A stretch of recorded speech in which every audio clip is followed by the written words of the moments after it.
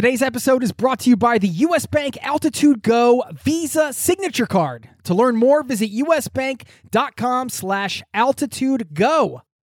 As a traveler, it's a fact you're going to need to manage your spending in different currencies. You need a service that not only helps you send, spend, and receive in different currencies fast, but also does it without the hidden fees or exchange rate markups. This is where Wise comes in. Wise is the easiest way to connect all of your finances internationally.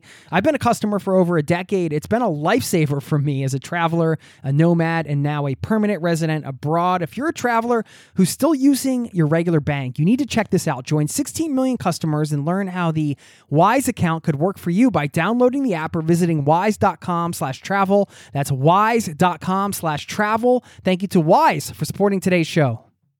This episode of Zero to Travel is brought to you by the 2024 Nissan Pathfinder with 7 drive modes. The Pathfinder's available intelligent 4x4 is built for even the most epic journeys. Learn more at nissanusa.com.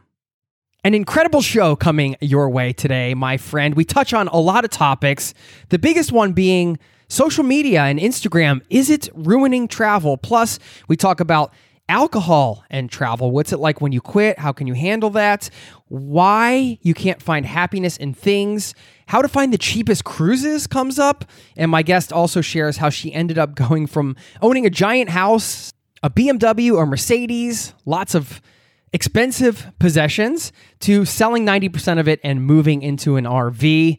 All that's coming your way, and just so many great perspectives in this show. I know you're going to get a ton of value out of it. I hope you enjoy it. Plus, I got a letter and a postcard recently. I finally got my mail from the States, and I wanted to give a shout out to a couple people who took the time to do that. And this letter asks the question, how do you take an idea and turn it into a location-independent business? I'm going to give you 5 quick steps that I believe is the framework for that.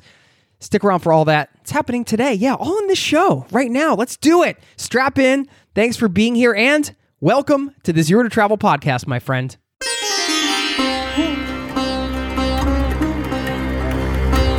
You're listening to the Zero to Travel podcast, where we explore exciting travel-based work, lifestyle, and business opportunities, helping you to achieve your wildest travel dreams. And now your host, world wanderer and travel junkie, Jason Moore. Hey there, it's Jason with ZeroToTravel.com. Welcome to the show, my friend. Thank you so much for hanging out, spending a little time with me, letting me bring a little travel into your ears. This is the show to help you travel the world on your terms, to fill your life with as much travel as you desire, no matter what your situation or experience. Guess what I'm looking at out my window here in Norway where I live? I'm looking at the first snowfall of the year. And you know what? It's cozy. I got that cozy winter feeling, and it feels good. It's crazy how the weather can affect your mood in a good way or bad way, depending on, I guess, your mood for that day. And today, the snow is just a lovely thing. As I'm recording this, it's November. Just finished a month of sober October, which meant no booze at all. Felt great, and it was kind of timely to publish this show because that's one of the topics we touch on. And anytime you go cold turkey or quit anything, and I'm not like boozing all the time, so don't get worried, but I like to enjoy, having a craft beer or two on the weekends. And anytime you take something away completely, it does change your relationship to it in some way. It can't not. And I think that's a good thing, to take a step back from anything and just have a fresh look at it, because sometimes our habits are so kind of unconscious in a way. We don't pay attention to the things we're doing and how they're affecting our lives. So am I asking you to take something away today from yourself for a week or a day? Maybe. I don't know. Maybe that thing should be social media. That's a huge topic that we get into in this conversation. And Instagram, is it ruining travel? How does that constant comparison to other people, even if we're not doing it consciously, going back to the subconscious idea, these things, anything we do, anything we put into our brains affects the way we think. And of course, if it's affecting the way we think and the things we prioritize in our minds, it's going to affect our travel experience. It just can't not. And this can be the dark side of social media, right? When all of a sudden, it's not about the moment or the experience, but it's about how can you capture it and share it in the coolest way? That's a different way of taking in that experience. So this show might really, I don't know how it's going to hit your ears or when it's going to hit your ears in terms of your relationship to social media, but I find this a fascinating topic and an important one, especially for travelers who are out there capturing experiences, because it's a natural thing to want to do. But at the same time, we have to understand ourselves and what the impact on us as humans can be, and also our impact on the things around us, the places we go. I've just read some articles recently that talk about Instagram ruining physical destinations because now people want to come and just get this iconic photo that they've seen on Instagram, and the place gets overrun. So there's a lot of stuff around this. We dig deep into it today. My guest is awesome. She was wonderful to talk to, and I know you're going to love this conversation. Before we get into it, I want to say a quick thanks to Tortuga Backpacks for supporting today's show. You want to get 10% off the best travel backpacks out there? Just go to this link, zerototravel.com/Tortuga. And just do your shopping. When you check out, you'll get 10% off. I know we used to have a promo code. No more promo code. Just use that link, and you can get 10% off anything you buy over there. I'm obsessed with these backpacks. And one of the best things about them, the Tortuga Outbreaker, for example, maximize the space on the inside, has just enough bells and whistles and pockets to be organized, but nothing overwhelming.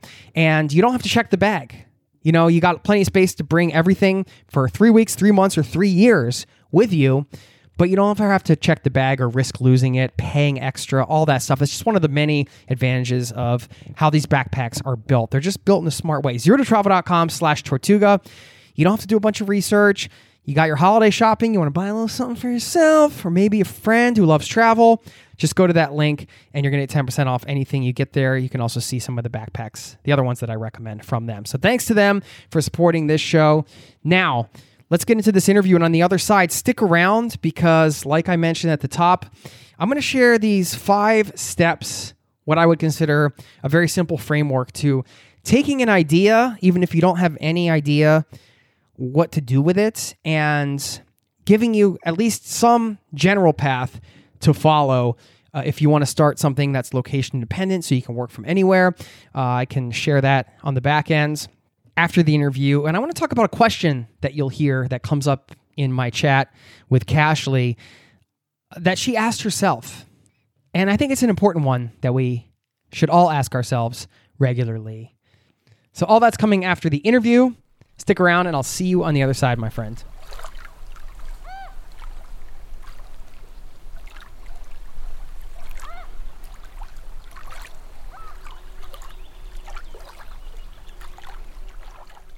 Well, should we talk about travel? Yeah, absolutely, we should. I'm sitting here with Cashley from traveloffpath.com, and we got a lot to talk about today, so I'm just going to cut right to it and say, Cashley, welcome to the Zero to Travel podcast, my friend. Thank you so much for having me. Are you in Canada now or somewhere else? Because from what I understand, you're living half the year in an RV, and then you're traveling around the world half the year. Is that correct? Yes. So right now I am in Canada. I'm in the RV coming to you live from my tiny home. And I'm in a place called Kelowna. Most people know where Vancouver is. So I always just say, yeah, it's close to Vancouver. But Kelowna is a city of about 200,000 people. And it's just all lakes and vineyards, wineries, mountains. It's very pristine. It's like the most beautiful place to be in Canada. So I love to be here in the RV. It's one of my favorite places on earth. How far is it from Vancouver? If you were to hop in the car, it would take you about 4 hours to drive, or it's about a 45-minute flight. Okay. And where did you grow up? I was born in Toronto, grew up in Ontario, so other side of the country. And then in my 20s, I moved to the middle of the country into a place called Regina. And yes, that is how you say it. So it's a weird city, Regina. That's in Saskatchewan. And then I moved out to British Columbia, where I am now, about 5 years ago. And I don't really see myself leaving British Columbia. I think it's probably the place that I'll stay when I'm not traveling. It drives me a little nutty that I haven't spent any time in Vancouver. I've been in the Pacific Northwest a bunch in the States, and I'm always like, it's so close, and I still haven't been there, but I've heard incredible things. Is your husband Canadian too? He is, yes. So he's from the middle of the country. He's from Calgary, Cowboy Town, and so yeah, he's loving British Columbia as well. Cowboy Town? What do you mean? Was he a cowboy or? No, that's just what Calgary is. They've got the Stampede. There's a lot of ranches, a lot of farmers. It's kind of, I don't want to say it's the redneck area of Canada because that's not necessarily correct, but it's, the boys like their steak there. You see lots of cowboy hats. Everyone drives a truck. That's kind of what Calgary is like. Why are Canadians so friendly? I think it's probably just because we don't see many other people. So maybe we're just lonely. We just want our friends. Is that your theory? I'm not saying they're the only friendly people in the world, but like Canadians are darn friendly, I like to think so. Cowboy kind of term. Darn friendly. Yeah. I was trying to my best cowboy accent. I want to say congratulations to you because I just heard via your Facebook page that you shared something you hadn't shared before, that you've been sober for over a year. Is that correct? Yes. Yeah. I kept that kind of a secret. I wanted to really challenge myself personally, but on September 1st, I just completed 1 full year with no booze, not one drop. Can we talk about it a little bit? Yeah, we can. Okay. Because one of the things you mentioned in your video is how intertwined, I guess, in a way that, I don't know, you didn't use that term, but just how kind of travel and drinking can go together quite well. There's a lot of, hey, we're just meeting you. Let's go have a drink. Let's go, visit this winery. You mentioned wineries being around where you live. And there's a lot of social aspects to drinking, of course. So talk to me about your relationship with alcohol and why did you decide to give it up for a year? Yeah, it's so interesting. Intertwined is the perfect word that you used because when you travel as much as I do, as much as I'm sure you do, it really becomes almost a part of it. And, you're on a flight and they bring around some champagne or wine and you're in the airport waiting for your flight. So you have a glass of wine. Maybe you're in a hotel and they put a bottle of wine in your room as a welcome gift or whatever. And you're by the pool, so you get a cocktail and it becomes this sort of, I don't know, it's like a crutch, but it's also there are a lot of triggers for it.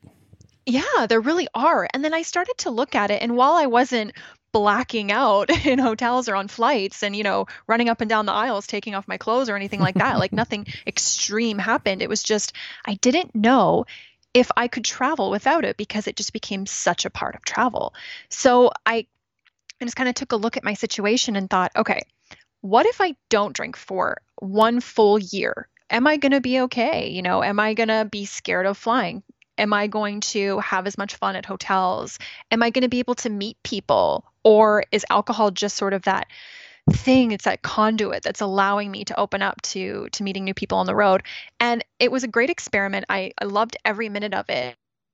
And it showed me that I definitely don't need alcohol to travel. But I thought at a certain point that I did. I thought a big part of traveling was trying wines in different countries and all this kind of stuff. And I really needed to reassess my relationship with it because I realized out of 365 days, I was probably drinking like 300 plus. Like, I don't know if there was a day where I really didn't have anything. And again, I'm not talking about blackout drinking. I'm just talking about, was there a day where I didn't have a glass of wine? I don't know. Probably not. Yeah, it was starting to feel like it was an unhealthy relationship, I'm guessing.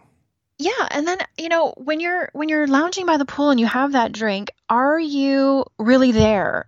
Right? Like, I'm traveling the world to make memories, but then sometimes I would feel that maybe I wasn't remembering as much as I should, or I wasn't present enough in the moment because I had this buzz. Even if you're at a beautiful restaurant and you have a couple drinks, do you really remember the atmosphere of the restaurant, or are your memories a little bit cloudy because of the booze? So I wanted to just be more present the last full year. And I really felt like it did make me a lot more present in all of the situations, which was kind of a cool thing. Going from making it a regular part of your travels and your lifestyle, really, to saying, oh, I'm going to take, like, not a month, not 2 weeks. You're like, I'm going to take a year off. That's like a huge goal. I mean, was that intimidating at first? Did you think about starting a little bit smaller, or how did you manage that? Yeah, I thought about doing it smaller, but then you can't quite prove anything to yourself, and I'll tell you why. So say I had said, okay, let's just do a month, all of the month of September. Well, that's great, but then I have an easy excuse to drink for New Year's or Christmas Right. or my birthday. There's always those events where you think, oh you yeah, wanted of to get course I'm through gonna like drink. every single hurdle. And Yeah, I that's wanted to do right. I wanted to do it all. I wanted to do the full year so that I didn't have any excuses. So I wasn't like, "Oh no, it's New Year's and I'm in this amazing city like maybe I'm in I don't know, Singapore or Bali or Vietnam and I'm just going to like party because it's New Year's, duh." I wanted to prove to myself that no matter what the event was or the excuse was or wherever I was going, that I could just stick to the plan. And I knew a month, it wasn't enough for me. It wasn't enough to prove anything to myself at all. Yeah. Did you have any advice to share around specifically travel and drinking? You thinking, like you said, I mean, there are a lot of social elements to it. So you show up somewhere, so maybe somebody offers you a drink, you're in conversation. I mean, did you learn anything as far as like tactics on how to just kind of not make it a big deal? Because I think that's also a big fear that people are gonna, oh, I'm not gonna be able to connect with these people because they're all boozing and I'm not, or I'm not gonna be able to like fit in with this circle because it's going to be hard. It's going to be hard to make those connections if everybody's kicking back with a cocktail. And then those are probably limiting beliefs, but I just wanted to hear your thoughts around that. Yeah, I think they are limiting beliefs. More than ever, people are sober curious. It's a big movement happening right now. Sober curious. Yes, it's a huge thing. Really? It's called gray area drinking. People who have not had a life altering experience happen. Maybe someone hasn't hit a rock bottom, but they're very curious about it because, again, like me, it's like, is my drinking a problem? I don't know. It's that gray area. So a lot of people are becoming more sober curious. So throughout the year, when I met people in my travels and I said, oh yeah, I'm on a 1 year no booze, they would actually be really interested. They'd ask me lots of questions. Maybe they didn't want to do it themselves, but they were curious. So it's actually a great way to strike up conversation. But if you don't want to talk about it, if you don't want to bring any attention to it, just keep your hand full with a mocktail. I love it. If you just have sort of, say you had like soda water with some lime juice in it with like a lemon on the side, everyone just thinks that you're chugging down a gin and tonic. No one even questions it. So you just kind of have that drink and maybe it makes you feel like it's a bit of like your armor. It's like sober armor. No one's going to look at you differently. They don't even know you're not drinking. They're just worried about their own lives, their own drink, and what they're going to say next kind of thing. So people don't really notice it if you don't want to bring attention to it. Yeah, and of course it doesn't matter what they think anyway. But Totally. but there is that sort of, I guess, desire to feel comfortable in those types of situations, right? And like until you get over the sort of the habit part of it, right? Because I'm sure in the beginning it was challenging just kind of breaking the habit. I mean, what did you do to break the habit of having a glass of wine or whatever? Did you replace it with something else? Did you just say, I'm going to bed? Don't show me the bottle of wine. I mean, what did you do? My nights were earlier for sure. Like now I'm in baby grandma territory where I'm going to bed a lot earlier, not staying up as much. But then that's great for productivity. But I think the key to breaking the habit is just to have something else in your hand, just an alternative. Just have something, even if it's just water, just be drinking something. The only time I really struggled with it is, I guess sometimes it's okay, well, I was on a cruise 2 weeks after I made this proclamation about being sober for 1 year. We go on this cruise and I'm actually working with the company and they give me access to all the top shelf alcohol and they put like 7 bottles of champagne in my room. And I'm on this Trans-Pacific cruise for 2 weeks. So I'm staring at these champagne bottles going, gosh. oh my God, right? Like, come on, like, is this a test?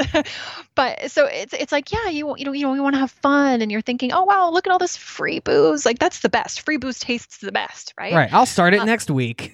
Yeah, so that was hard. So I was just like, no, because I made a promise, so I stuck to it. And then when I was I spent 5 months in Hoi An, Vietnam, and there were some restaurants that were, the wine was like $2 when you did the conversion from dong into Canadian dollars. And again, it's like, wow, that's pretty cool. Like I want to have a $2 glass of wine just for the novelty of it. But no, I just didn't. I just think it's, if anything, I think at first it made me a little bit more shy to open up and things like that. But I think when you're uncomfortable, that is the only time you can grow. So if I want to be more sociable, if I actually want to meet people on a deeper level, I feel like I had to go through this sobriety challenge because now I'm not as afraid to go up to people, and it really strengthened my social abilities.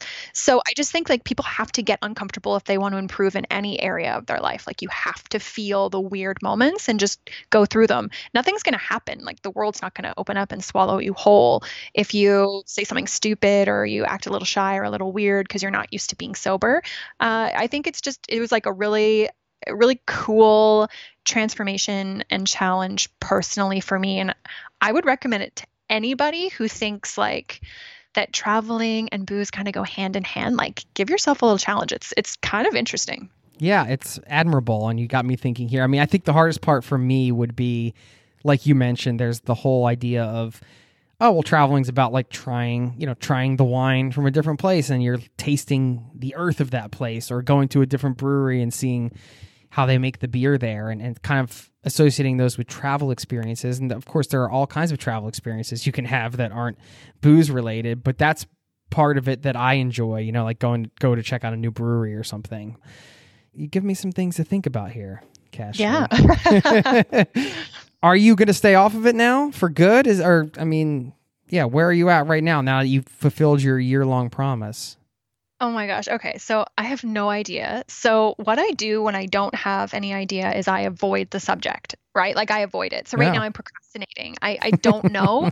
So it's funny. I had this nice expensive bottle of champagne, and my husband said on September 1st in the morning, hey, do you want me to put this in the fridge? Like, are you going to drink this tonight with your friends? And I was like, oh God, no, don't put it in the fridge because I don't know what to do. So I'm just going to avoid it. So right now I'm just avoiding it. And so I don't know. I don't know if I'm going to drink casually, and I don't know if I maybe will just continue and do another year, which I know sounds crazy, but I feel like better things have happened to me when I've not been drinking than when I have. But I know something for sure. If I do go back, my relationship with alcohol has changed forever. So it might be that once, twice, maybe 3 times a year kind of thing. Like I don't think I'll ever go back to daily drinking or 5 times a week drinking. I just don't think it serves me. Yeah. Well, congratulations. I just kind of wanted to bring that up because I know it was a recent thing for you, and it's no small feat, especially when you're running a lifestyle business and going on cruises and doing all this stuff. You're not getting up at 5 a.m. to commute for 3 hours or something. You got time to kick back with a glass of wine, right? I know. Don't rub it in. No. Okay. I'll stop anyway. We'll catch up with you on that later and see how that turned out. But I think that's really admirable. So congratulations on that. We've got some various things to talk about here because I know you're into minimalism, something you write about. You had some things going on with Instagram, so I want to talk about that, of course, in this chat. But I think the first place to kind of start is the RV living situation, because this ties in with your minimalism, I guess. And it sounds to me like this was really a choice around prioritizing travel.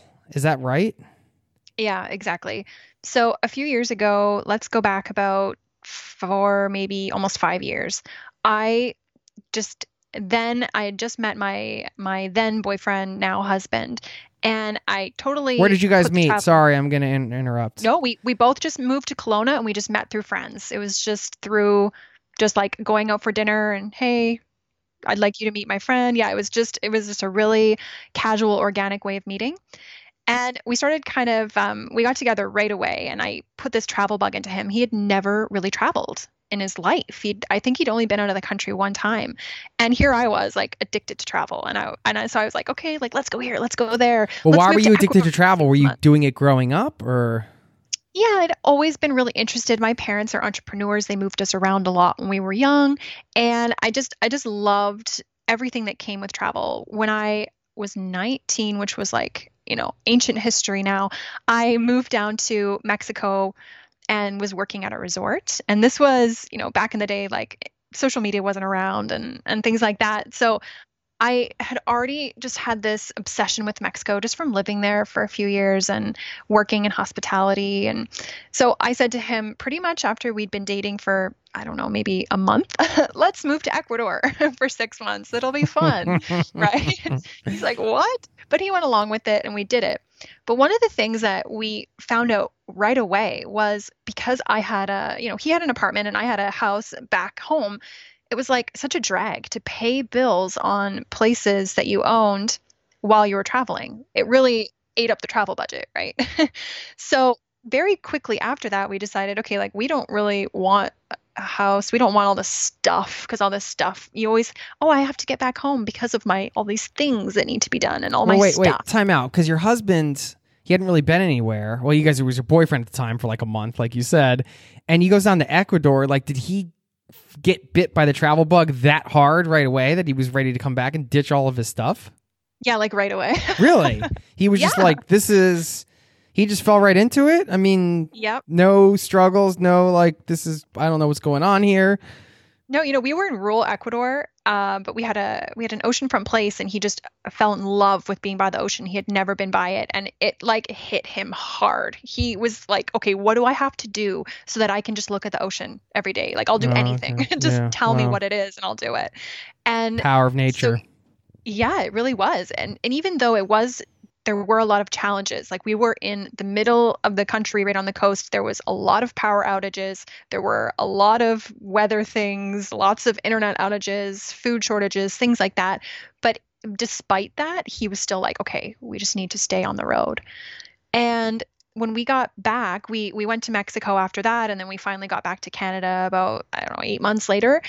And we were like, okay, let's get rid of all this stuff because it's a drag. It's dragging down our travel budget. It's always on our mind, right? Like, what do we do about this bill? And is the property tax due? And blah, blah, blah. We didn't want it. It wasn't something that we just wanted in our lives. So we decided to sell everything. He got rid of his apartment and I sold my place, and we sold literally 90% of our possessions, and we bought this RV. It's a travel trailer, but the easiest way I can always explain it to everybody is RV. It's kind of the term that everyone uses around the world. And we bought a piece of land in British Columbia, we parked the RV on it, and the rest has been history. Now we just literally live in this RV. We do not have a house. We do not have an address. We just live here when we're in Canada, and when we travel around, it's easy to close this thing up. We just close it up, and it's just sitting here waiting for us when we get back without any bills. So that's amazing. Yeah. Talk about the emotional side of downsizing, because everybody's got their own experience or their own relationship with their stuff. And it can totally change when you have an experience like the travel experience that you had, or it sounds like what your husband had. We went from like not even thinking about this stuff was any problem at all to all of a sudden, I have to get rid of all this right now. I mean, that's a huge shift, right? It is. Talk a little bit about that. Okay. So, you're so right how things can just change. Because when I met my husband, he was in the acquisition of things. He was at a point in his life where he felt successful. He felt confident. He was trying to buy more things. He was just at that point where he put a really heavy concentration on, things equal success. It was kind of his mind frame at the time. And I wasn't far away because just prior to that, I had been a real estate agent for a few years, and I had built this humongous house, and I was obsessed with stuff. I was kind of going through a materialistic period of my life where I wanted Burberry everything and Prada everything. And I had a Mercedes-Benz and a BMW, and I built this big mansion of a house that was I should not have done it. It was like way over what I could even afford. But I wanted the walk-in closet and the 100 pairs of shoes and all these bags. That's what I thought was cool. I ended up kind of getting out of that lifestyle just before I had met my husband because I felt really burnt out. I felt really vapid and just tired and really not happy. I was very, very depressed. So I was just kind of transitioning out of that lifestyle, taking a look at myself thinking, what do I really want to do? And for me, that was travel. I always felt happiest when I was traveling. And being in real estate, I was so busy, I never had the time. So I was transitioning like out of a real estate lifestyle into something that could really allow me to travel. And so for me, I'd started on the journey, but for Trevor, my husband, it was kind of like a shock to him, right? He didn't know he was going to love traveling as much as he did. And so for him to say, okay, I'm going to dramatically shift from acquiring things into getting rid of everything I own. Yeah, I mean, that was a big challenge. But for me, I was like really ready to do it. I loved it. Every single thing I sold or got rid of, it was just like a weight being lifted off my shoulders. And we both actually got a little bit addicted to it, where we're like, what else can we get rid of? Where it might have been scary at first, it quickly became this. It was almost like an addiction. It felt so good to get rid of all this junk. We didn't realize how much our stuff was really putting weight on us, whether that was mentally, emotionally, physically. It takes up so much space. So as we were selling everything from extra pairs of shoes to throw pillows to rugs to art on the wall to blenders, plates, bowls, glasses, all that kind of stuff, it was just so freeing. We're like, every single item that left the house was one step closer to living this travel freedom-based lifestyle. It was amazing. It was so therapeutic. I feel like anyone in the world that feels stressed out or depressed or that they have a weight on their shoulders should just like clean out a cupboard even. I'm not saying you have to sell all your stuff and go full nomad, but like clean out a closet, clean out a cupboard, clean out some of the stuff that you don't use, that you haven't used in a year, and I swear you will feel so much better. It is one of the best experiences of my life was to sell all of my crap. I get the getting rid of stuff like buzz too. Yeah, right? It does feel good. Well, I think that comes from, I mean, that's the complete opposite of what it was for you before, right? So it's almost like you then start to equate getting rid of stuff with freedom, right? And once that is the emotional thing that's hooked you in, well, of course that's exciting. This is giving you more freedom by getting rid of this. But going back to where you were before that, it sounds like you really were on quite a different path. I mean, what kind of gave you you said you were kind of you were miserable and it kind of was something that you weren't happy with after a period of time. But what gave you the awareness that it was that was the problem, that it was the material stuff? I don't know if it was any particular thing. It was just almost like a lightning bolt that came from afar. It was something that was just implanted into my mind one day, and it planted a seed, and it was kind of like conception. And all of a sudden I realized that this stuff was not making me happy. I thought it would. I thought when I have the house, when I have the cars, when I have the shoes, when I have the brand names, I'll be happy. And then you had it all. Yes. And then I had it all, and I was miserable. I was absolutely miserable. And I felt anxious every morning when I woke up, and I felt that none of my friends were real. I was very paranoid about relationships. I was drinking way too heavily back in those days, just trying to numb the pain of just not feeling okay every day. And so I thought, I'll just work harder and I'll just acquire more. And it just got worse. And it was just one morning I woke up and just said, like, I cannot live like this. This will kill me. This kind of lifestyle, these 16-hour days, trying to keep up with the Joneses, trying to be this social butterfly, trying to get every deal that I possibly can. I can't live like this. This is not making me happy. And then I sat down and thought, like, what does? And it was anytime I was traveling, anytime I was exploring a new country, anytime I was hearing a new language, that's what really lit me up inside. So I made the bold, and some people say irresponsible, decision to quit my job cold turkey. I sold the house, I sold the vehicles, and I moved to Kelowna, which is one of the most beautiful kind of getting back to nature places I could imagine myself being in. And I just had to get out of that lifestyle. I felt so compelled to just leave all of that materialism behind. I felt super, super compelled to do it.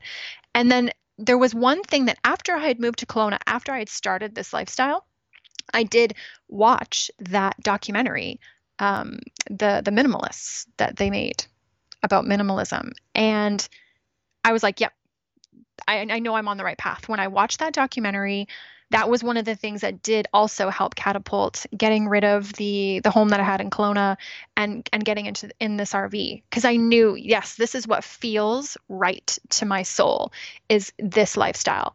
Living with just the bare necessities, just what I need. I don't need all this crap around me, and just having like the lowest cost lifestyle possible so I can have the most freedom possible. Yeah.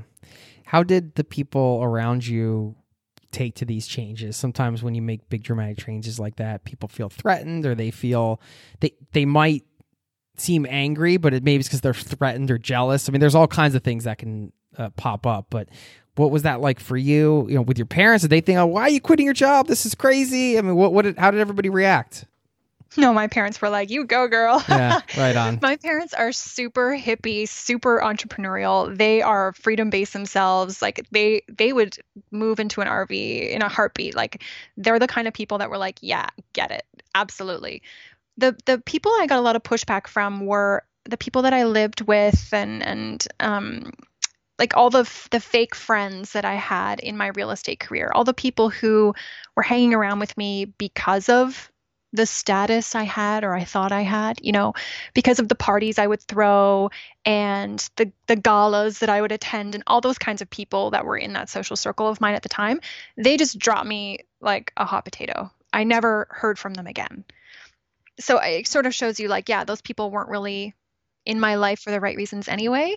But I think any of my closest friends, I think that they really admire the lifestyle. I think they really respect it. I didn't get any pushback from any of them. A lot of people were just like, whatever makes you happy, whatever's going to bring back your joy and make you happy casually again, like you do that. And they've been amazing. And my family's been amazing. So there wasn't really any downsides to making the transition. It wasn't. And, even if people weren't, like you said before, I don't care. It's my life.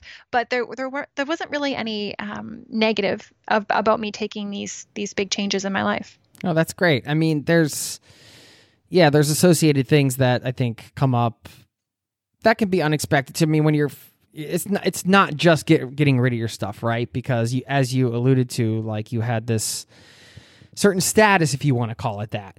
Right? So you're also kind of cutting yourself off from this identity that you maybe associated yourself with at one point, or that people associated you with. And it really is a big change overall in not just your own lifestyle, but yeah, I mean, it's obviously there's other people that are sort of, I guess, impacted by what you do. And maybe impacted is the wrong word, but I think you get what I'm saying. And I kind of wanted to bring it up just because I know sometimes people, and maybe there's somebody listening to this that feels this way, they want to make a big change, but they're just worried about how other people might take it. And it's just nice when you hear from somebody who's kind of come out the other side.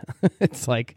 Yeah. But if I had worried about what those people, the people that dropped me, the people I never heard from again, if I based my life decisions on what they thought, that would be a tragedy. Because they didn't care about me at all to begin with. So if I had worried about that and thought, well, what will all these people think, and stayed into this lifestyle and this vicious cycle that I was in, like that is an absolute travesty upon my life. Like I'm so glad that I got those people out. It was cutting the fat, and it was really liberating for me. So I would always say to people that are afraid, you got to think about the people whose criticism you are afraid of. Are they people you actually even want in your life to begin with? Right. There's that quote I forget how it goes. I'm going to butcher it, but it's like, we buy things to impress people we don't like. How does that go? Yeah, do you know what I'm talking about? I do. I know exactly what you mean. I'll look it up later and give it to you proper. Anyway. Okay. So yeah, you kind of trimmed the fat, not only from your life in terms of material possessions, but from your relationships and people that really weren't your people, I guess, and reflecting your values. So we talked about, not caring what people think. And then you did that in your real life, but then social media, right? Mm-hmm. Now we're going into back in. Right. We're going into the virtual life. And I want to talk about this because you wrote a great article for Huffington Post. And the title was, "I was spending 5 hours a day on my Instagram obsession and it ruined my life." And this is one of the big things I want to talk to you about, because it sounds like that pattern kind of repeated itself in a different format. Is that fair to say, or no? I love the connection that you brought to it because you're so right. Here I am. I got rid of the old lifestyle. I got rid of all of these limiting beliefs on myself and the negative people in my life. I even got rid of my house and 90% of my things. Right. And I'm on It's this huge. freedom journey, right? Like I'm on this freedom journey, like woohoo, let's go out into the road and like drift off into the sunset kind of thing. And then boom, a big part of that same sort of disease, this comparison disease and caring what other people think disease, came creeping back in a very hidden and sneaky way. Sneaky Instagram. Yeah. We'll talk about it. Yes. Okay. So a few years ago, when I was finally, I would say, full-time travel blogging, right? Because it doesn't start out like that. It always starts out as a side hustle or as a dream, but I was finally getting into it where I was doing collabs with brands and I was getting good traffic on the site. I was building an audience. Has readership and all of this kind of stuff. And this is so I for thought, traveloffpath.com? yes, Travel Off Path. So that's what I do full time is write for traveloffpath.com. And I got to this point where I'm like, wow, this is really a business. It's really a career. I should probably make sure that my social media is like up to par, right? Here I am traveling all over the world. Let's share the journey on social media because that's what you do, right? Right. So they say, right? Yeah, exactly. So I got lost in the fact where I started to put all of my attention onto Instagram and away from my blog, which the blog is really the heart of my business. It's where I spend the most time. It's where I live. It's where I talk the most. It's where I really divulge all the details and tips and hacks about all of my travels. But somewhere I thought, whoa, social media, I should just spend more time on here because I think that's maybe where I'm going to have the most impact. Well, I couldn't have been more wrong. And as I'm traveling around the world, I thought, I'm going to post all of the pictures of where I am, which seems innocent at first until you start spending way too much time trying to make these photos and curate them and make them perfect. I had no pressure at first, but the pressure started building because I started to compare my feed and my Instagram with other travel influencers and other travel bloggers. And was this also a desire to be kind of that style of influencer? I guess. I don't even know what I was trying to achieve, but I did get lost in this awful, awful game of comparison, which I feel like every single person on social media has gone through at some point and to varying degrees. But I think everyone has looked at someone else's social media account and said, oh, they have more followers, or they have prettier pictures, or they get more likes, or they get more comments, or why do they get to work with those brands? And or they have a better life. That's the ultimate worst one, right? Exactly. And I started to feel that exact same way. Here I am, though, living my dream life. And I cannot put as much emphasis on this as I want, but I was living this dream life that I had literally constructed and created. I'm traveling around the world with the love of my life to all of my bucket list places. I'm supposed to really just be in the moment and enjoying it and loving every second of this adventure. And somewhere I lost my way because I started to compare my feed with others. And because mine maybe wasn't as colorful or bright or didn't get as many likes as another person's, I started to feel that my life wasn't enough. What kind of bullshit is that? Well, it got pretty intense, it sounds like, because in the article, and you went into a story about getting ready for this breakfast in bed shot at a hotel in Bali, and that it was great because it was like behind the scenes of, you have the picture here and everything. We can link to this in the show notes. You said you're supposed to like look like you just got out of bed and kind of you're sitting there having breakfast, but you had to like shower and put makeup on, do your hair to make it like look natural but messy kind of. And there were all these things around it. And then you said 1 hour and 400 photos later, the food was stale, the coffee was cold, and I was feeling anything but relaxed. I mean, is this what's going on with these Instagram photos, like behind the scenes? I'm pretty lazy with it, so I'd be the wrong one to ask. But 100%. Instagram has become this fake place. It's fake and curated photos that make us crave a life that doesn't even exist. And then some of us, like me, we still try and we come up short And then we would just repeat this vicious comparison cycle. So when you see these pictures of influencers with, this is my favorite one. And I'm sorry if anyone's done this. I don't mean to offend you. It's one of the examples that I can use that physically make me want to gag, but I don't mean any offense if anyone has done this. The floating breakfasts in Bali. So you have these influencers that get these huge trays that float in a pool, and they're covered in food. I mean, so much food that no one could even eat that much food. You would need 10 people to eat the mountains of food on these floating breakfasts. And then people are in the pool having their floating breakfast. And I'm like, okay, I'm going to call bull on this because number one, I can see that they've had to get up and do the same things I was doing for photos. Their makeup is perfect. Their hair is perfect. They're wearing the most perfect bathing suit or even like flowy sarong. They're in this pool at maybe 7 a.m. to get the right lighting, which is freezing cold. Like you're not enjoying your breakfast in this icy cold pool that you just had to do your makeup, right, for an hour at 6 a.m. Then you're posing around food that you're not going to eat. It's going to get thrown out. How wasteful is that, especially if you're in developing countries? I mean, it literally, those pictures make me want to scream. And I've been there. I've done them. I'm not judging anyone. I've done the same sort of thing.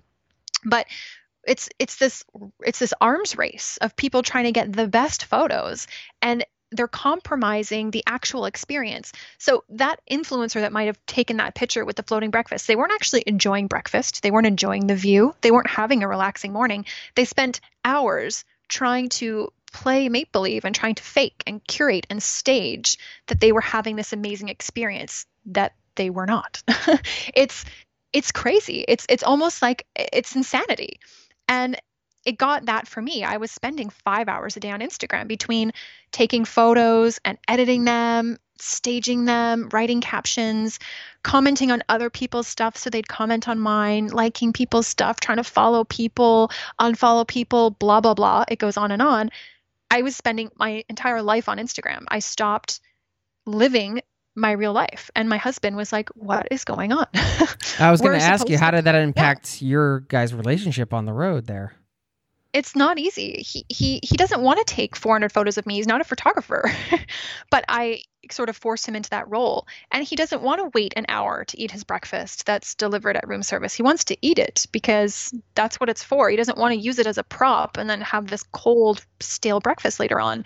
And when we experience a new city or like an attraction, he wants to be able to be in the moment, not worry about if the lighting's hitting me right so I don't like yell at him for taking the wrong kind of photo later, right? It was a waste of our time. It was such a waste of our energy, and it started to ruin travel for us, like, to be honest. It made us not want to go to new areas because we knew there was so much work involved, and it made us not want to explore because we felt like we weren't even seeing the thing we were looking at. We were missing out on experiences because we were just too caught up in content creation. Yeah, this is. I really appreciate you sharing this because this is one of the big things I wanted to talk about because I like the way that you shared it in this article, and with me, it just being so transparent of like, hey, I got caught up on this. I'm just being honest with you. This is what I was doing. Like I was in this, but it was ruining travel for me, and I had to get out of it. But it can affect everybody, right? Like whether you go to the lengths of trying to get the perfect picture or not, if you are scrolling through and comparing your travels to other people's and having these thoughts, I don't know. Social media is like this double-edged sword, right? Because it connects us. It gets us in touch with each other. It can even get new destinations that maybe weren't on your radar before on your radar. You could argue that that's good or bad depending on the destination. But there are certainly benefits to social media. I mean, I've gotten in touch with long lost friends that I hadn't talked to in years just because of social media. But then there's these types of things that are destructive. They are. And, I actually just recently, it hasn't aired yet, but I just filmed a piece for the TV show, The Doctors, where they had me on to talk about this. And they were talking about how, like you just said, social media can be great. It can really make us connect with people that we haven't seen in a long time. But there's this other side to it that is plaguing people, whether you're traveling or not. It's a lot of the times we're looking in the feeds and we can compare, I think especially women do it. You can look at someone and say, they have better outfits than me. They have a cleaner house than me. They go to more places than me. And it's this comparison that can make us feel worthless and anxious and like we're not enough. And it's not just in travel. It can be in any aspect of life. But the thing is that these things are not real. These people, these staged and curated photos they're made up. They're not a real life. So it's very, very difficult for us to all strive for that and crave it and want it when it's not real to begin with. Like that is where the danger comes in. And like what you just said on about it can give us new ideas for travel. My husband and I, we have this theory that Instagram is ruining travel. Like I actually think it's harming travel for a lot of reasons. It's made it a competition, right, to get great photos for those who are travel influencers. But it's already like you've already seen everything. Yes, it can give you inspiration on where to go next, but now on Instagram, I've already seen everything. Like I've seen everything because even the most remote locations have been made into an Instagram video or an amazing edited, like highly colorful post. And so I kind of feel like there's nothing left to be discovered in a way. And then it can also overload cities and towns that are not ready for tourism, right? One viral Instagram post can literally overwhelm a place. Yeah, I just read an article about that. Geotagging has been ruining some really pretty pristine spots by bringing a lot of people to them because of an Instagram post. It's crazy. Never before in humankind could you compare yourself to like 100 people in 5 minutes, right? Yeah. Like you just scroll through something. I mean, you can't do that in real life. It's not possible. The ramifications of what that can lead to, I think the jury's still out on that, right? I mean, because it's so new. If I had to fall on one side of the argument or the other, of course there's a lot of gray area. But if I had to say it's good for travel or it's ruining travel, I would fall on the it's ruining travel side with you. Yeah, I really do. Okay, this is funny. Have you ever seen the movie White Squall? No, but that sounds familiar. Something about a boat. Yes. Okay. So it's I think it's around 1996 it was made, and it's one of Ryan Phillippe's first movies. Okay. And yeah, anyway, like fun fact. I'm sure you have posters up on your wall or something if I'm right. So looking at one right now. But I watched it the other day, and it was the first time I had seen it. And there's this part in the movie where all these boys, they're probably, 16, 17 years old.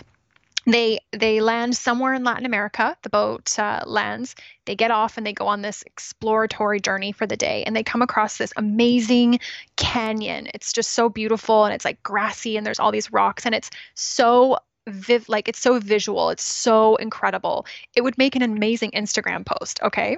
But the point that I kind of came across when I was watching the movie is I said to my husband, oh, that is such a shame that we'll never experience what these boys did when they were just walking through the world. They had no idea it was there. They just came across it.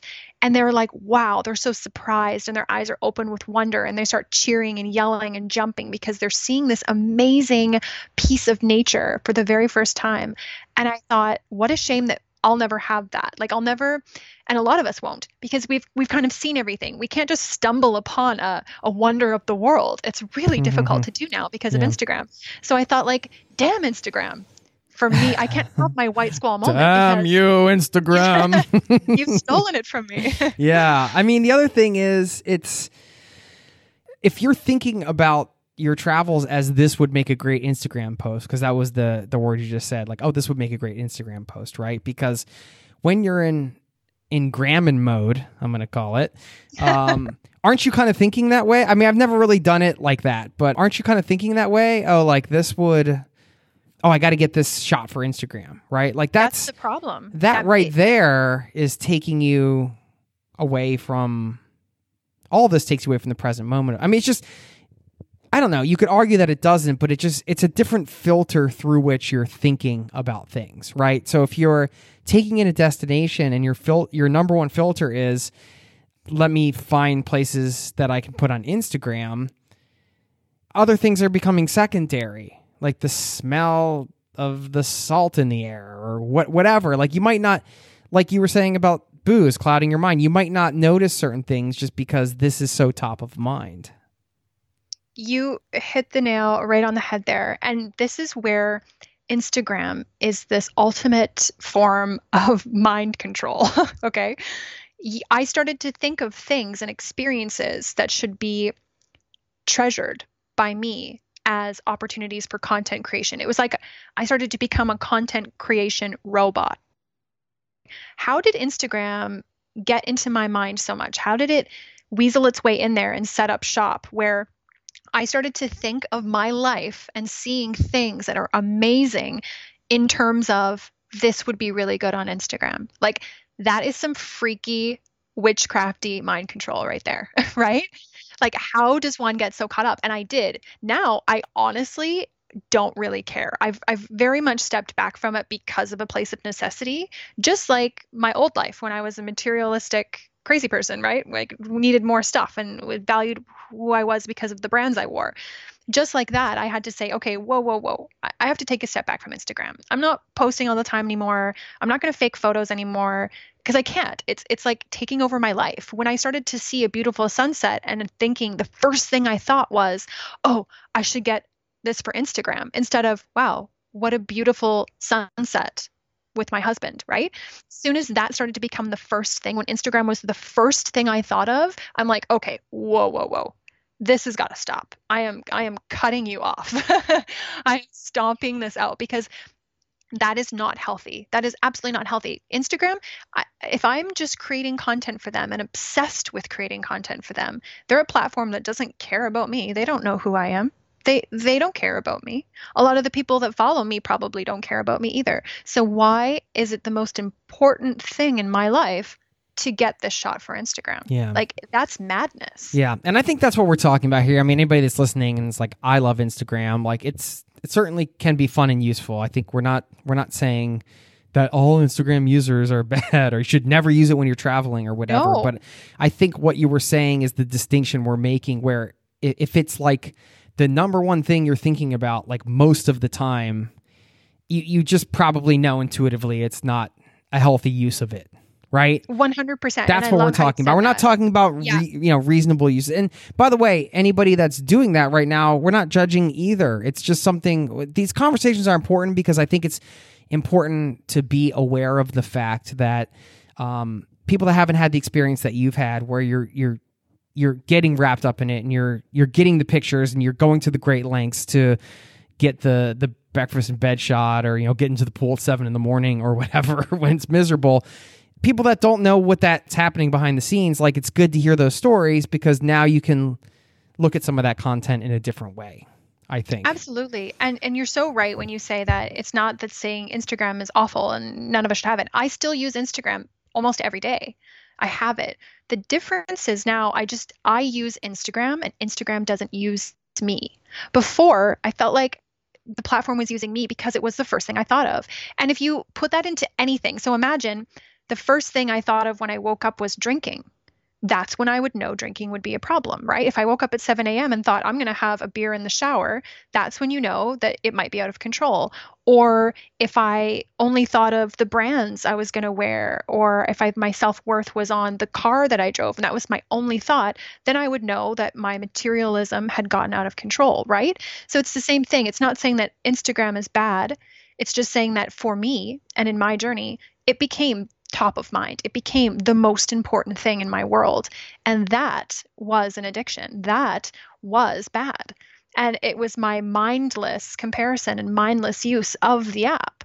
But I think that when you're using it responsibly, like anything, like using anything that's addictive responsibly, I think that social media can be very addictive, just like sugar can be addictive or gambling can be addictive. But Instagram doesn't come with a warning. It doesn't let its users know, hey, you might get out of control with this. This may become your life. And so I think that these conversations are important because it's letting people know that it can be addictive, and it is for many people. And that's when you might want to take a look at it and say, whoa, I need to step back, because I still use Instagram and I love connecting with friends and people who follow me on Instagram. It's just that it's not top of mind anymore. I don't think of the sunset as my Instagram opportunity. I think of the sunset as the sunset. Right. And I mean, you can always run experiments, right? I think that's always a great way to figure out if things are unhealthy or if you just want to try something new. I mean, you can say to yourself, like you did quitting alcohol for a year. I mean, it doesn't have to be such a big commitment, but you can say, hey, I use Instagram all the time when I'm traveling.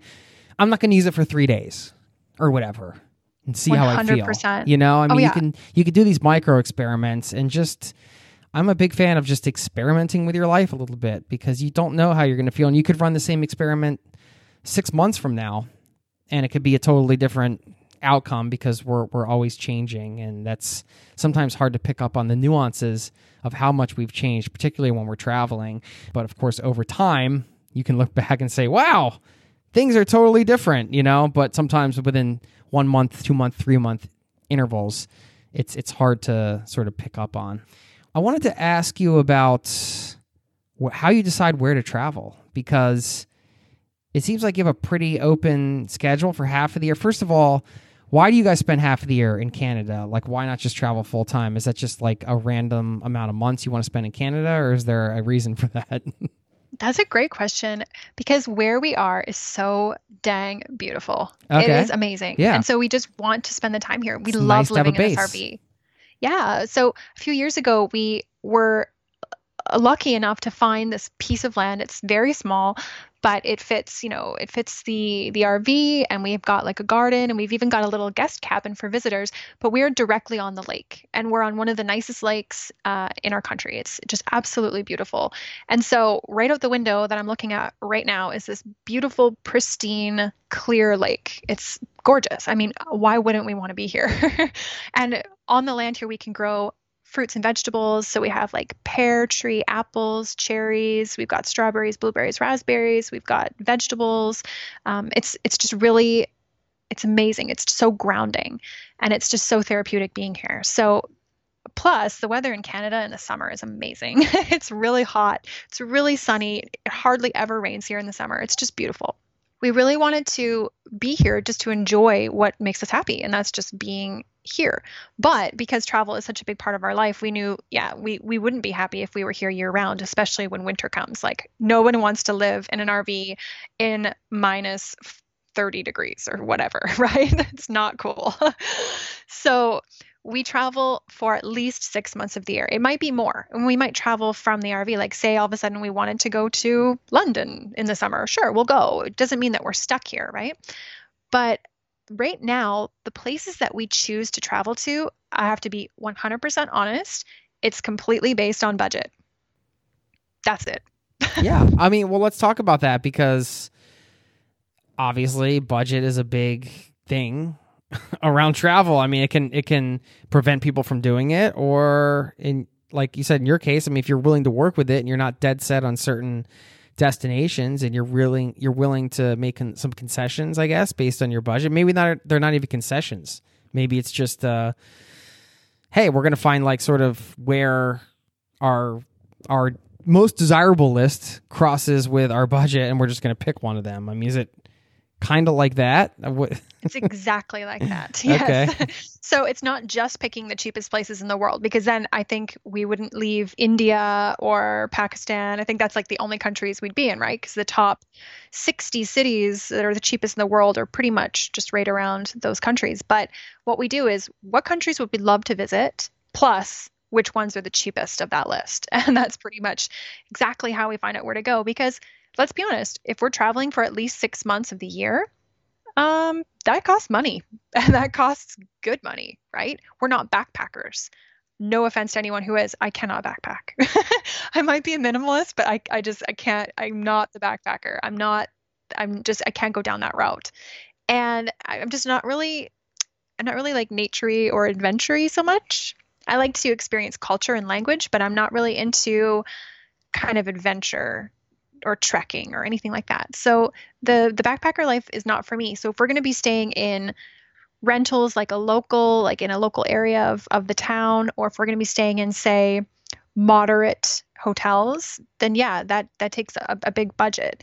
So we kind of pick the cheapest places that interest us, and that's what we've been doing for the last 5 years. How quickly do you guys travel? Are you staying in a place, like you mentioned, being in Hoi An for 5 months? Are you usually in one place for a long time? Do you move around a lot?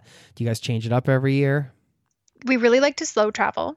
So we like to be in a place for at least a month because I think that's really how you can get a great grasp on the culture and all of just the nuances that come along with the culture, like the language and the food and the traditions. I think it's so interesting to deep dive into a country's culture. It's so fascinating to me. So we do like to slow travel. So if we have a preference, it's at least a month in each area. And sometimes we stay for 3 and sometimes we stay a little bit longer, but we do mix it up. So we're kind of done with Asia. We've done Asia for the last 2 years in a row. This year, actually, I leave in, oh my gosh, like 10 days. Yeah, we're going to be going down to Mazatlan, which is in Sinaloa, Mexico. Awesome. What are some of the highlights? Like, just give people 2 or 3 destination highlights that you've experienced over the last few years. Okay. Well, we lived in Scotland for a little while, and yes, that was really cool. We lived just outside of Edinburgh, and I thought it was just really great to live there as a local. Love the accent. I really like the culture. It was never too hot, and we've been in such hot countries lately that it was such a nice break to just not be sweating in your own clothes all the time, just not be like soaking wet constantly like you are in Southeast Asia.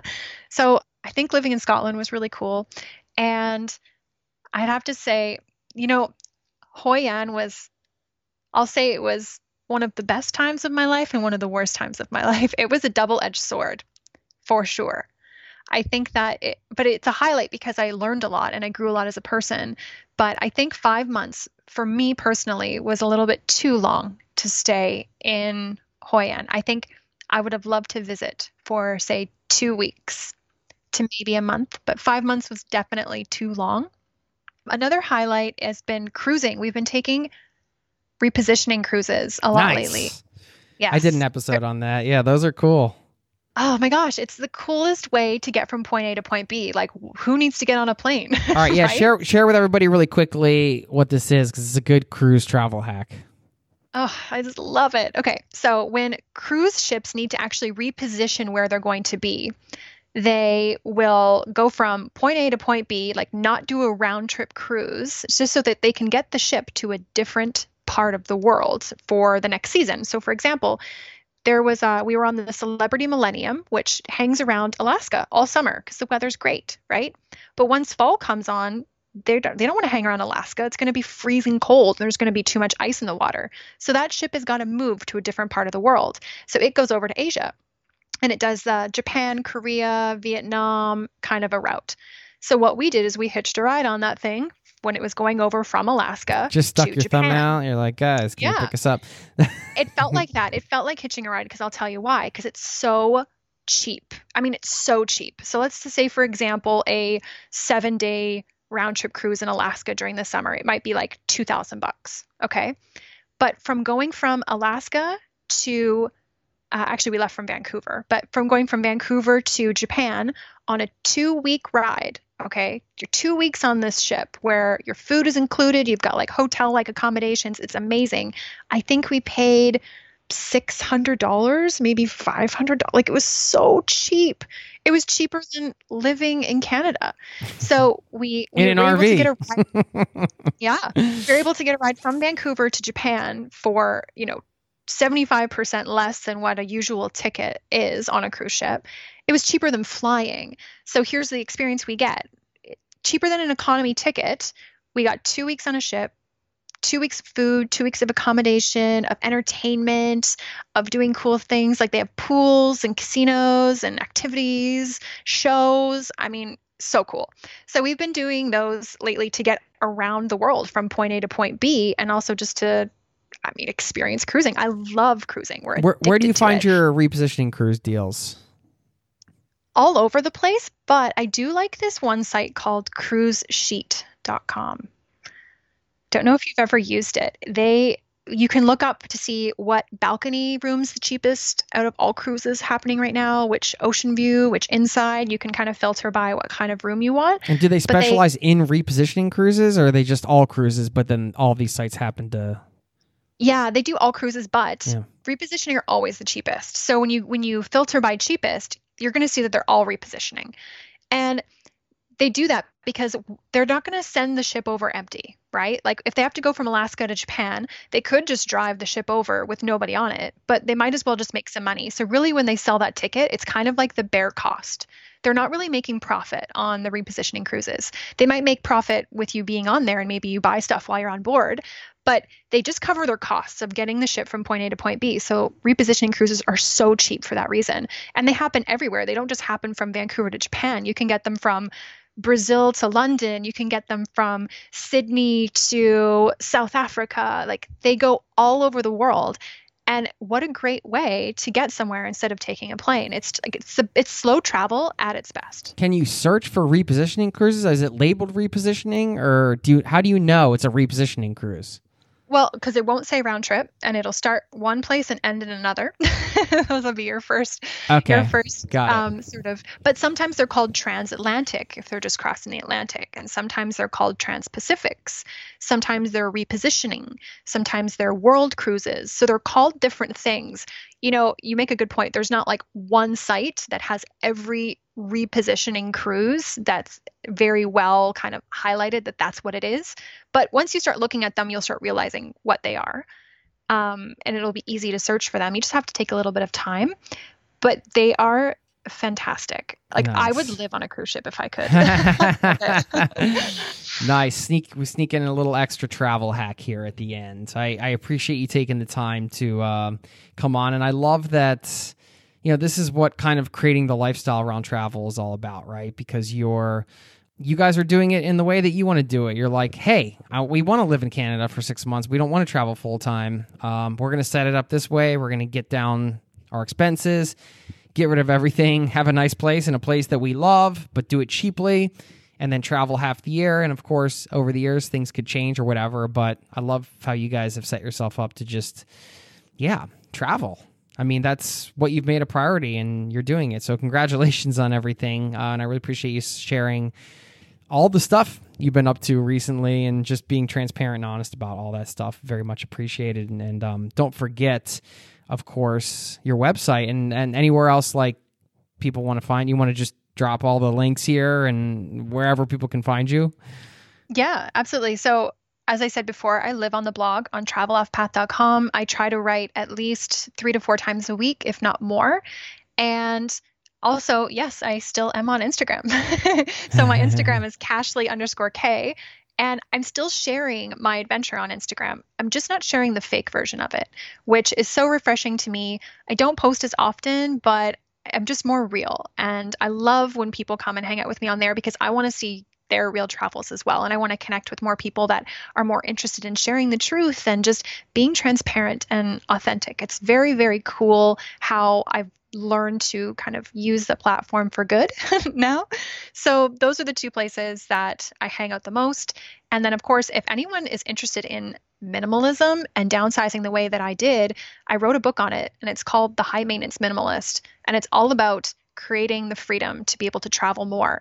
Doesn't mean you have to sell all of your things, but it talks about how to downsize. And if you wanted to take it to the extreme like I did, exactly how I did it step by step. Awesome. Well, thanks for all that. And yeah, thanks for your time today. It was great chatting with you. I hope we can cross paths here at some point. Yeah. Excellent. Thank you so much for having me on, Jason. All right. Take care.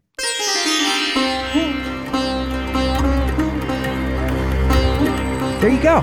My conversation with Cashly. Isn't she great? I love the honesty that she has just with her life and the things that she's been through and not being afraid to share them, because who cares what people think, right? When you share stories like this in an honest way, these things can make an impact. That's what this podcast is about, right? This is a community-powered show. I started the show for you. I wanted to share stories because they do matter. It matters to hear other people's experiences, and then you can glean from that what you will. and incorporate the things that make sense in your life right now. And I hope you get a lot of value out of the show. Hope you enjoy it. I'm always open to new guest ideas and chatting with you. So please get in touch anytime. Jason@zerototravel.com is my email. I consider each and every one of you a friend. Really, I wish I could come and shake all your hands or high five you or whatever. I make this show for you. I'm really passionate about it. And I'm just so excited going into our 6th year, knowing, hey, there's people out there listening. You all matter to me, and I just wanted to let you know that. So I appreciate each and every one of you. Thank you so much. Check in if you haven't. And if you'd like to meet in person, by the way, we're running a huge event this next summer, 2020, June 12th through the 14th. It's called Camp Indie. If you go to campindie.com, it's an in-person gathering of travelers, location-dependent entrepreneurs. We're going to have workshops, and it's all taking place at a summer camp. We're doing a summer camp for adults. So if you want to go wakeboarding, archery, have communal dinners, listen to some awesome talks, get inspired, get practical advice around travel, lifestyle, business, whatever, you should come because it's going to be a blast. And the early bird tickets are available now, but they're ending on Cyber Monday. So don't delay. Come hang out. Would love to meet up with you there.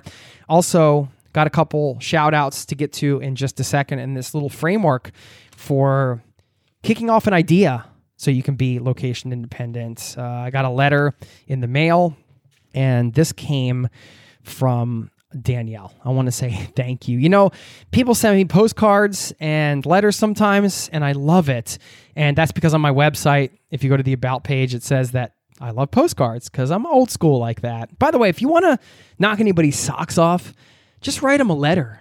I mean, how often do you get letters in the mail, handwritten letters? I love to write letters to people because I know it's just such an unexpected, cool thing to get in this digital age. So write a letter to somebody you love today or somebody you care about or friends or maybe somebody who influenced you. It's such a great feeling to get a letter in the mail. And if you can give the gift of that, it's an awesome thing. Thanks to Melissa for sending me a postcard from Rome. She said, "Hi, Jason. I wasn't able to mail this from Rome, but I promise it was bought right outside of the Colosseum." Has a picture of various sites in Rome. So that was awesome. I want to say thanks to Matt, by the way, for scanning all this stuff and sending it to me because my mailbox is in Colorado and I live in Europe. And then I want to thank Danielle for writing her letter. She said, "Hey there, Jason. Forgive the on-page awkwardness. At the age of 21 in the digital age, handwritten letters aren't exactly second nature. So why am I doing it? I figured it was the next best thing to a postcard. Zero to Travel has been an inspiration. The podcast is the first travel podcast I have come across, and I intently searched the internet for lifestyle travel advice. The podcast has opened my eyes to the fact that travel dreams are possible, but only if I make them. So I'm seeking advice from the expert here on how to make that happen." Well, I'm not sure if I'm an expert, but certainly have learned a lot from all these guests over the years. She goes on to say, what is some advice that you would give to somebody who is young, a relatively blank slate, and bursting with ideas with little to no idea on how to start any of them? Well, I'm going to share some quick advice here. This is a huge question, so obviously it takes time to go on a journey like that and learn all the things that you may have to learn along the way. But like I said, I do want to share this basic framework that I think is something that you can follow step by step, and whatever the in-between journey between those steps is going to be rich and interesting, to say the least, and up and down and all that good stuff. I'll share that in a second. First, I just want to say one more thanks to Tortuga Backpacks for supporting today's show. If you're looking for any travel gear or backpack, go to zerototravel.com/Tortuga because they're hooking up you as a Zero to Travel podcast listener with 10% off anything you order over there. So don't screw around. If you need a day pack, if you need any size pack for just weekend excursions or longer trips, they got the stuff that you need, and it's incredible. zerototravel.com/Tortuga, 10% off for being a listener. Get your gear for the holidays and the coming year and hook somebody up if you're buying some gifts. A day pack's a great gift for somebody, right? They don't cost too much money, but something that you can use every day, whether you're traveling or not. So there you go. Some bonus gift ideas for you. Thanks to Tortuga for supporting today's show. All right. These simple 5 steps, I'm going to share them. First of all, Danielle, thanks for the letter.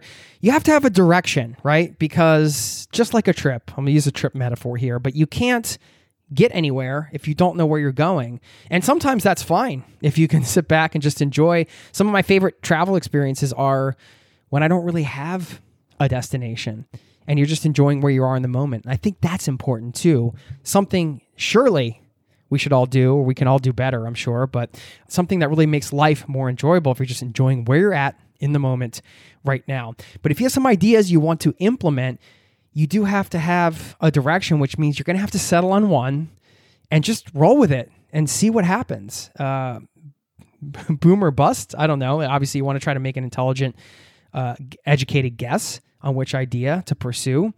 For me personally, I always find that pursuing ideas that are more closely aligned with my values and what I'm passionate about, for example, this podcast, are things that I'll see through to the end. As opposed to, I have a lot of ideas every day and a lot of ideas that could make successful businesses and things like that, but I don't want to do them. I don't want to run an accounting software business, for example. I don't have any interest. It's just not something that I know myself, and I won't follow through with it if I'm not excited about it. I won't follow through with it for years, like I have, for example, on this podcast. So, for me, finding something that's aligned with your values and something that also has potential to earn an income for you, try to find the crossroads on that, because you have to have a market. So if you see other people doing it successfully, that means you can do it too. That's a good way to kind of judge. If somebody else is doing it and they're making it work, then you can do that. If you want to be a freelance writer, you can be a freelance writer. There's tons of freelance writers making a living from their writing. So it's not like some crazy idea. You just got to get in there and join. So step one, picking a direction. You got to pick an idea. Now you have a direction. So step two is education. You got to educate yourself around the things that you would need to do to bring this to life. So and then honing your craft, of course, which is also an education. So we're taking the freelance writing example. You're working on your craft of writing, but also maybe you need to get an education on how to pitch magazines, how to get your articles found online, whatever direction you're going. You now have a direction. You got to decide what you want to do, and then you can educate yourself around the things that you don't know in that direction. So along the way, you figure those things out. And then, of course, you have to be taking massive action. If you're just thinking about these things and studying, but not taking action, nothing's going to happen. So you got to be taking massive action. And I think it's hugely important to have accountability. And you have somebody or a group that can keep you going and keep you consistently taking action. Because a lot of times if we're left to our own devices, we might be left to our own devices, literally. Maybe we screw off and look on our phones, or we just don't get a lot of things done. But when you have accountability, you can get a lot of things done. The way you get that is by joining a community. You have to get around other people that are like-minded, that are doing the same thing. I mentioned the camp before. That's part of our community, Location Indie. The camp's open to anybody, but we also have a community called Location Indie just for that, for people that are want to get around other people that are building location-independent businesses and trying to do this stuff. Because either way, whether you join Location Indie or not, you have to get around a group of people, a community of people that are working towards the same goals, so you can get some help along the way. So there you go. Got to pick a direction, get some education, take action, get some accountability, and get around a community. That's, again, this is a deep topic. We can't cover all these things, but I wanted to answer your question the best I could in a podcast that's not on this topic, because like that whole path I just laid out, that could be, books of information or a podcast worth of information. And I can't do all that here right now, but there you go. So just follow those steps and get started. That's what I got for you today. And that is, I think, everything I have for you today. Did we cover it all? I think we did. Oh yeah, the one last thing I mentioned at the top, a question that Cashley brought up during the interview. She said, she took a step back and said, what do I really want to do? When she was in the big house and, feeling depressed, she asked herself, what do I really want to do? And then she mentioned that she wanted to choose a lifestyle that felt right with her soul. And I think those were two powerful things that I wanted to close this show with, because maybe this is hitting you right now and you're in that debate mode and you're thinking, maybe you're doing something that you love and this question is not relevant right now. But inevitably, for all of us, at some point, this question becomes relevant again. And we're kind of thinking about the next things we want to maybe accomplish, or just experiences we want to have, travel experiences or otherwise in life as we come into a new year. And ask yourself, what do I really want to do? What do I really want to do coming up over the next year? And what is a lifestyle that I can design for myself that feels right to my soul? I think that's a great way to end the show. Some things to ponder for the rest of the day. So whatever you take away from this, I don't know. Let me know. Let me know what you took away from this show, whether it's something from the conversation or this question, this idea of what do you really want to do and having a lifestyle that's aligned with your soul. I love that concept, and I just wanted to close out on that. And with that, I'll let you go. I want to say thank you so much, my friend. Smile. Take a chance today. Have a great afternoon, evening, night, morning, whatever you're up to. And I will see you next time, my friends. Cheers. This podcast has been brought to you by ZeroToTravel.com. Ideas and advice to make your travel dreams a reality.